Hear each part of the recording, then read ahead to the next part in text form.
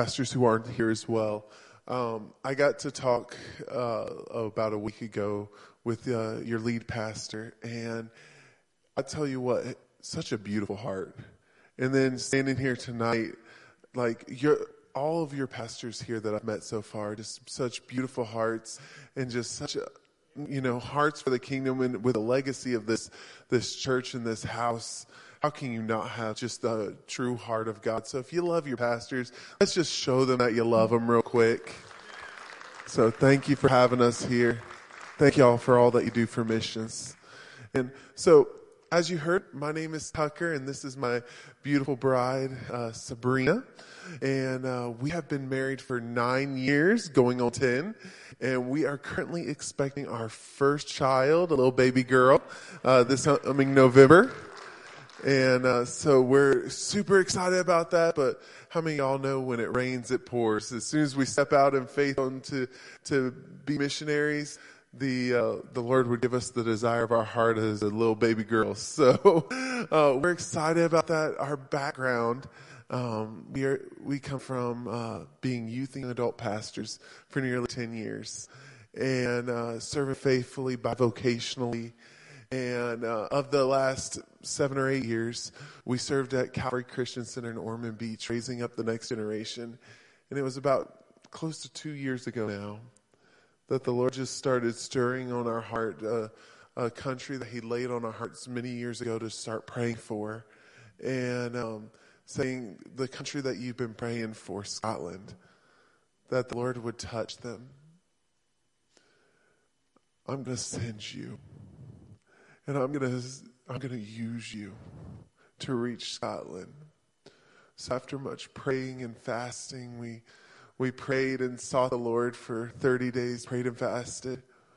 And then we went and talked with our leadership and our mentor and spiritual father, and sought his wisdom as kind of a final fleece before the Lord. And He affirmed the call.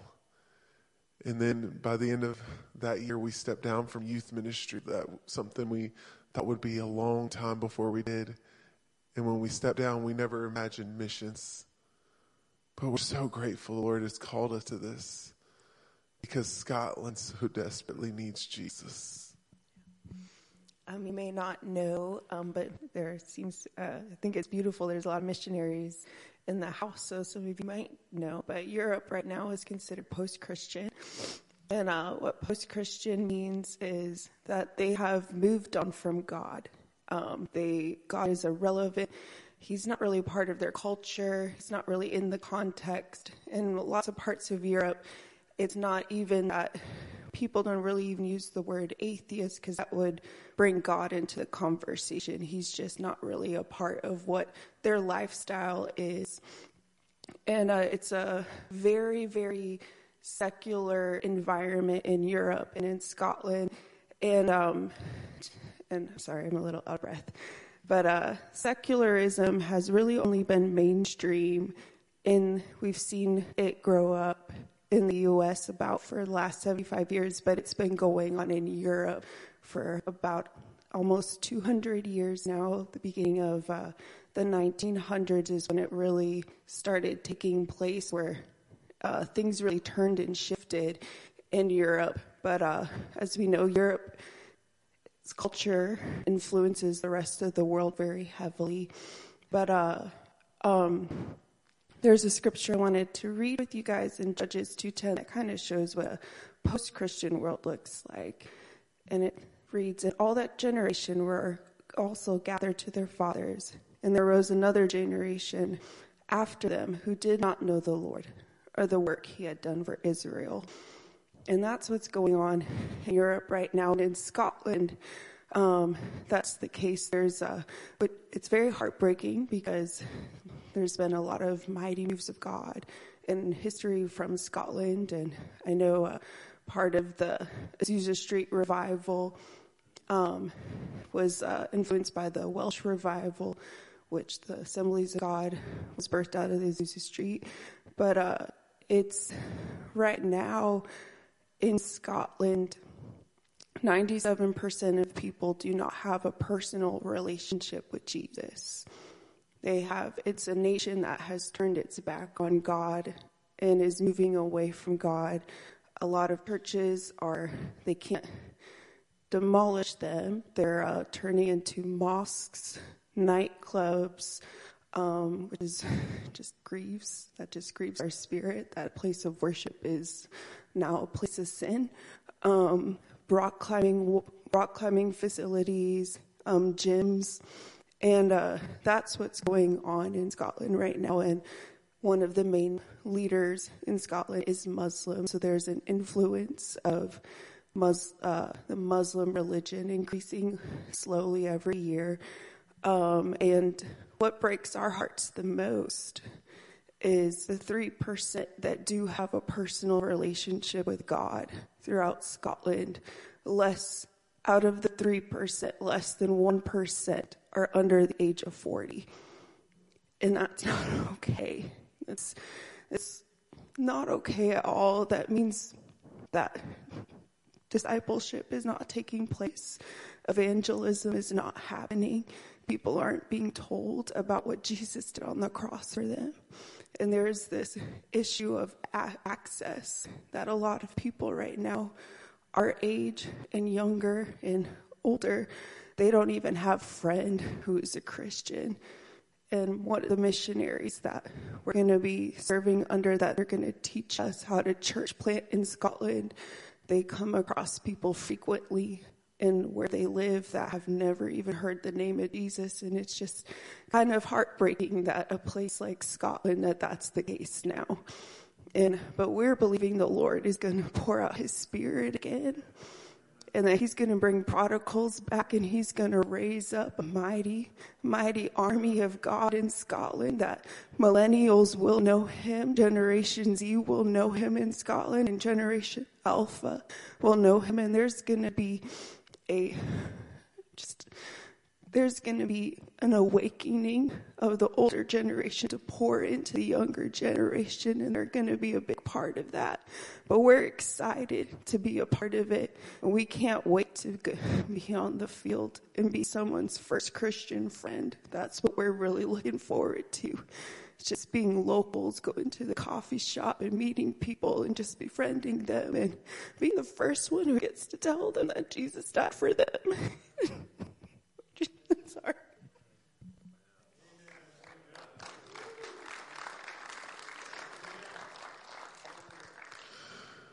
Can you imagine being the first person to tell them about Jesus? To go into a place like Scotland where depression and anxiety run rampant and people blame it on the lack of sunshine. And can you imagine going in there and being like, hey, the Bible says the joy of the Lord is your strength. Let me show you true joy. True peace. And watch the anxiety and depression lift from them. To be the first person to tell them about how intentional God is. Thank you so much. That he would take a man that was running from telling people to repent and cause him to be swallowed by a fish and spit up on another shore. To tell them how much Jesus loves them, that he would cause 2 Floridians that never thought missions was a part of their life other than, taking some people on occasional missions trips or supporting missionaries and maybe retiring on the mission field one day because, your brother can't sit still over here. And flip our lives completely upside down. Or honestly, right side up to fulfill the Great Commission and reach the Scottish people once again. As Sabrina said, the revivals that happened in Scotland, the revivals up in the Hebrides, directly affected just south of Scotland in the area of Wales, the Great Welsh Revival. And as you trace the Welsh Revival and its influence, It directly influenced the Azusa Street revival, of which, if we didn't have the Azusa Street revival, the fellowship that is the Assemblies of God would not exist as the largest missions organization in the entire world. See, when we told the Lord yes, I was spending some time in prayer, seeking the Lord in the secret place. And the Lord gave me a vision of Sabrina and I landing in the city of Edinburgh, the capital city of Scotland. And we were carrying what looked like a ball of fire. And as we landed, it spread through the lowlands, into the highlands, into the rest of the UK, and into the rest of Europe. And the Lord spoke to me and said, "This is my Holy Spirit in revival I want to pour out on Scotland again." See, those spiritual wells that were once dug so deep, that have essentially been capped off, we believe that they're about to bust open, and God's about to pour His Spirit out in a way that we have never seen before. I was thinking the other day about where we are and how intentional God is, because with a new baby coming, I'm starting to get a different perspective on things. And we believe in praying and having powerful names for our children. And one name that the Lord put on our heart that we're naming our little girl, it just kind of fits where Scotland is, surprisingly to me. And I haven't even shared this with Sabrina, I don't think. But she may smack me for this later. But we're naming our little baby girl Ember, like the embers of a fire. And I feel like it's just fitting that we would be going into a place that I believe there's a little bit of embers still there. A little bit of fire still there, that God's just waiting to, give some oxygen to those embers and turn it into a flame. But we need your help. Because as many of you know, being some of y'all former missionaries, a lot of y'all involved in missions in some way, shape, or form, that we need prayer. There's a lot of spiritual walls that have been just built up over years and years and years. I don't know. Did you share the hardness of heart part? Did you share? So when we were in Southeastern, part of the start of this call, the Lord brought Sabrina to an article and on a research paper she had. And it talked about the hearts of the people of Scotland were as hard as digging through concrete with a spoon. And that broke our hearts. And so we just felt, pricked to pray for Scotland, being youth and adult pastors. I think at the time we were just helping Calvary start a new campus, so we were totally consumed in that. But in the middle of that busy season, starting a campus from nothing, and all the logistics that go into that, the Lord put a seed in our hearts to start praying for Scotland, that He would send missionaries, that He would send revivalists, that He would send people that are willing vessels of His Spirit to go into this place. And that's where it started for us. And so we believe that those hard hearts, those walls can be broken down through the prayers of people in Plant City, through the prayers of people from Garden Grove. We believe that, encounters we have on the streets will be because of a prayer said here in Florida. The missionary we're serving with, he had a similar situation, encounter happen like that, where this young girl that was in his neighborhood, at least the flat close to his, he was met her in the hallway or in the street or somewhere, but he was talking to her and started telling her about Jesus. She was a native Scottish, Edinburgh, born and raised. young lady, and she never heard the name Jesus before. She goes, "Who's Jesus? What's church? I have a son. Do you guys have childcare?" Like, you seem friendly. Like, "Yeah, I'll try it out." And he invited her to church, and she came. And he hasn't told me if she accepted the Lord yet or not, but this is an encounter that we get to have through the prayers of each and every one of y'all. An encounter that we get to have. Lord knows, there's 500,000 people in Edinburgh, so I pray we have it 500,000 times. Because every one of them, my heart is that everyone would be saved. Everyone would hear the name of Jesus, and that every tongue would confess his name, and every knee would bow. So if you would join us in prayer, we have some prayer cards in the back at our table, and come grab one, put it in your Bible. They will make a great bookmark, or on your fridge, wherever you spend the most amount of time, and we'll remember to pray for us the most. Put it there. So, food or Jesus. I'm just kidding. But thank you so much for having us. And I have your pastor asked me to just share a couple quick thoughts. Oh, thank you.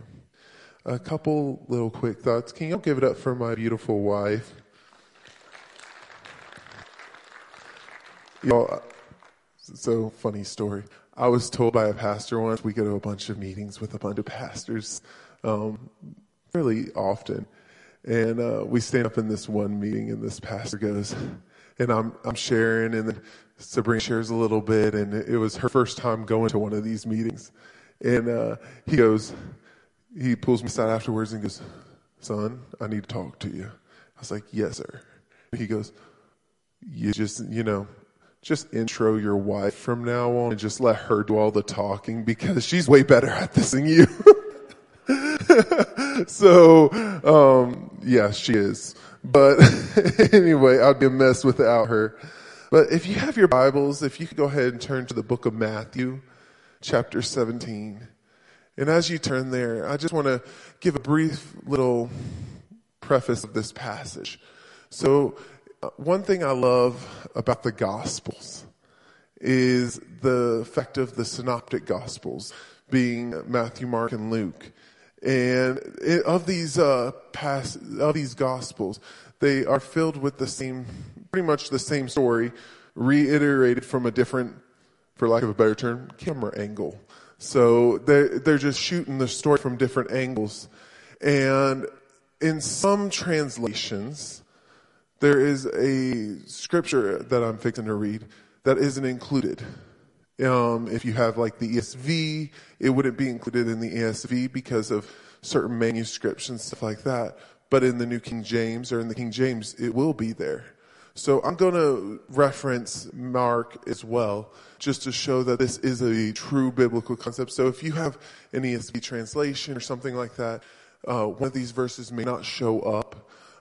But it's still very much in the Bible. It's one of just those controversial translation things. So, but it's still the Word of God. But, all right, let's go. So, Matthew 17, starting in verse 14.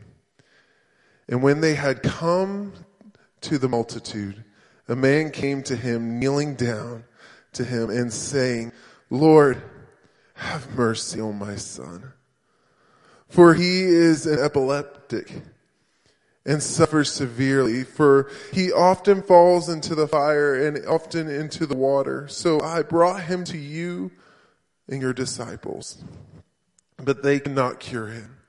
Then Jesus answered and said, 'O faithless and perverse generation, how long shall I be with you? How long shall I bear with you? Bring him here to me.' And Jesus rebuked the demon, and it came out of him, and the child was cured from that very hour. Then the disciples came to Jesus privately and said, why could we not cast it out? And Jesus said, because of your unbelief. For surely I say to you, if you have the faith of a mustard seed, you will say to the mountain, move from here to there, and it will move, and nothing will be impossible for you. However, this kind does not go out except by prayer and fasting. Also in Mark chapter 9, verse 29, it says, so he said to them, this kind can come out by nothing but prayer and fasting. Let's pray for a second. Lord, we love you and we thank you for who you are. You are so good and holy, and we worship you. I thank you for this call, and I thank you for this opportunity. Lord Jesus, burn in the hearts of everybody here what you've been burning in mine. Lord, we are your vessels, and use us tonight. Speak through me and use everybody in this room for your glory. In Jesus' name, amen. So before we get to this passage, Jesus was actually on the Mount of Transfiguration, one of my favorite passages where he's up on top of the mountain and he's transfigured before only 3 of his disciples, and he's having this high mountaintop experience in the true unadulterated glory of God. And then right after that, he's met with a problem. How many times have you gone from an amazing service where God has shown up in such a beautiful and amazing way, where maybe he has healed you or healed somebody in the room, where maybe the Spirit was poured out and you were baptized for the first time, or the fresh time, the baptism of the Holy Spirit with evidence of speaking in tongues, or maybe your best friend just got saved and you are literally on an all-time high with God. And then you walk into work the next day, and maybe your boss is annoyed or upset because it's Monday. Or maybe you go home to a family member arguing or upset about something trivial.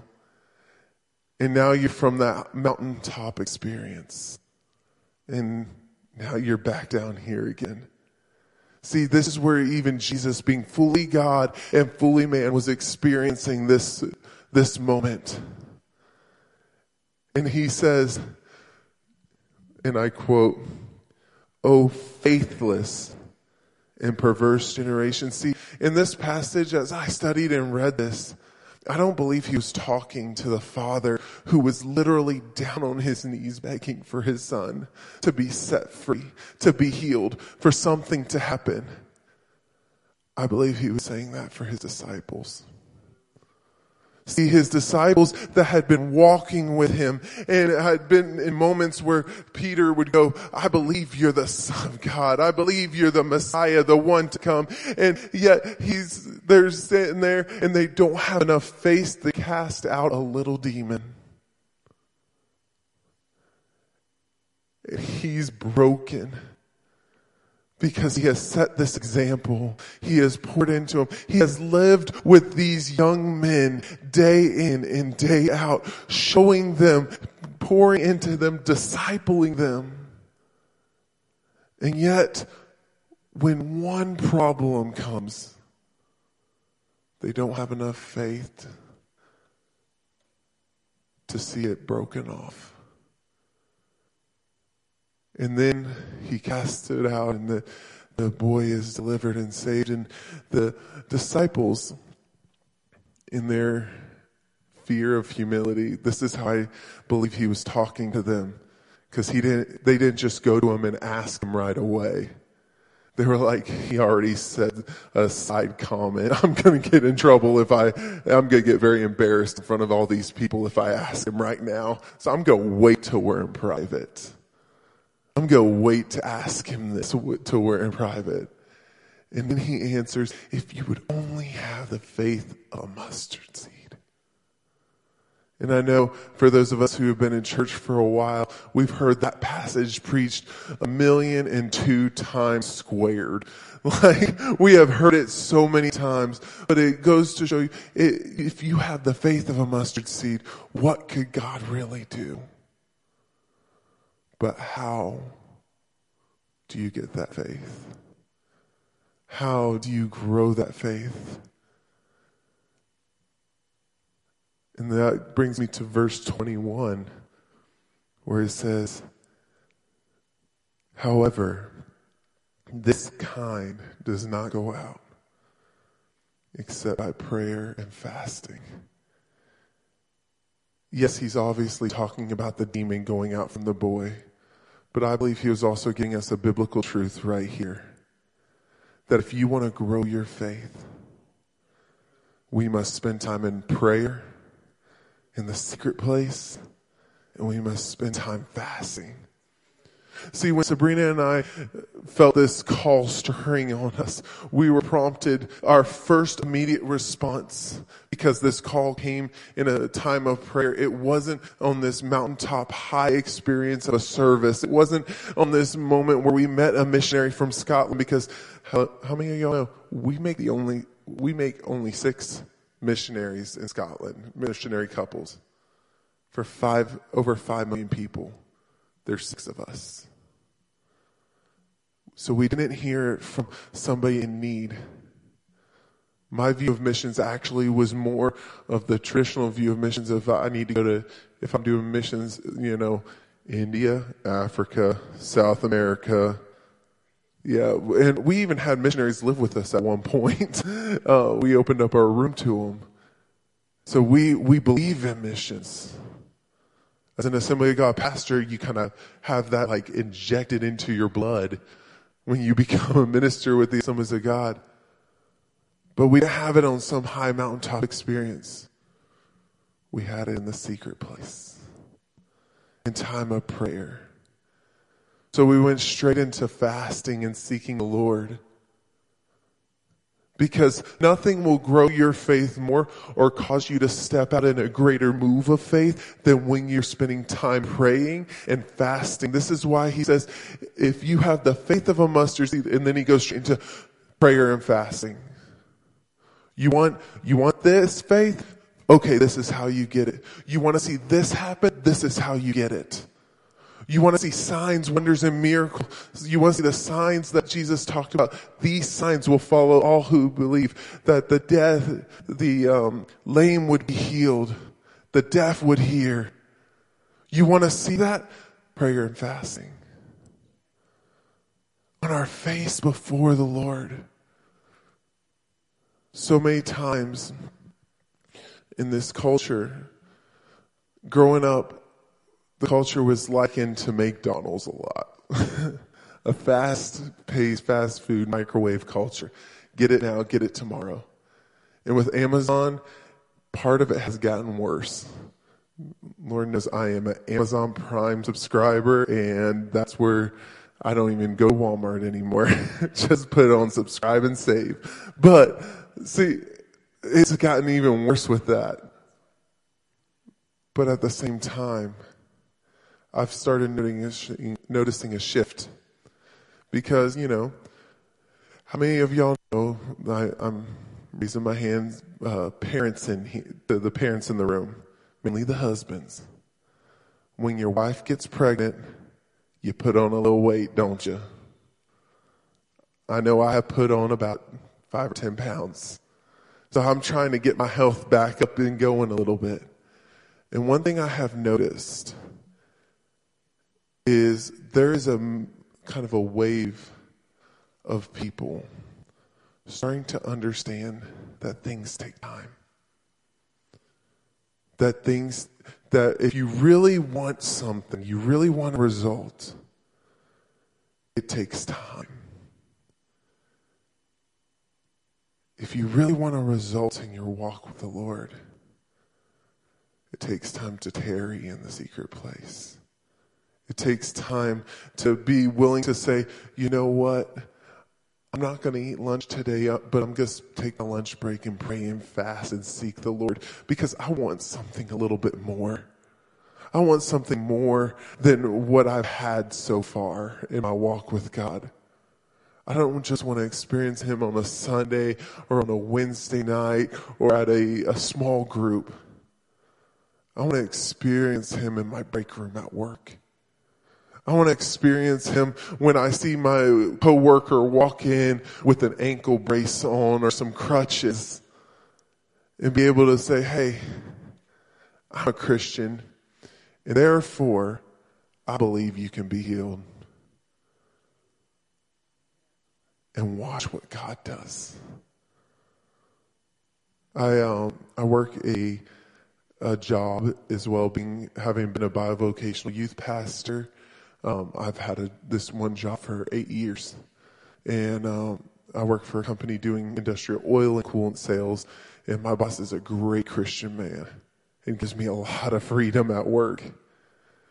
And about a month ago, I was at a machine shop in Atlanta, Georgia, with one of my sales reps, and there was a man there, and we were talking with him and trying to do, just do work, sell him on oils and stuff like that, like I do to pay the bills. And he was talking about an injection that he had to get in his spine, and I felt the Holy Spirit come into that unair conditioned, blazing hot machine shop. We're standing there pouring sweat. And I look over at him, I'm like, listen, this may sound weird to you, but I'm a Christian. I believe God can heal you of that to where you don't have to get that shot ever again. And right there in the machine shop, I asked him if we could pray for him.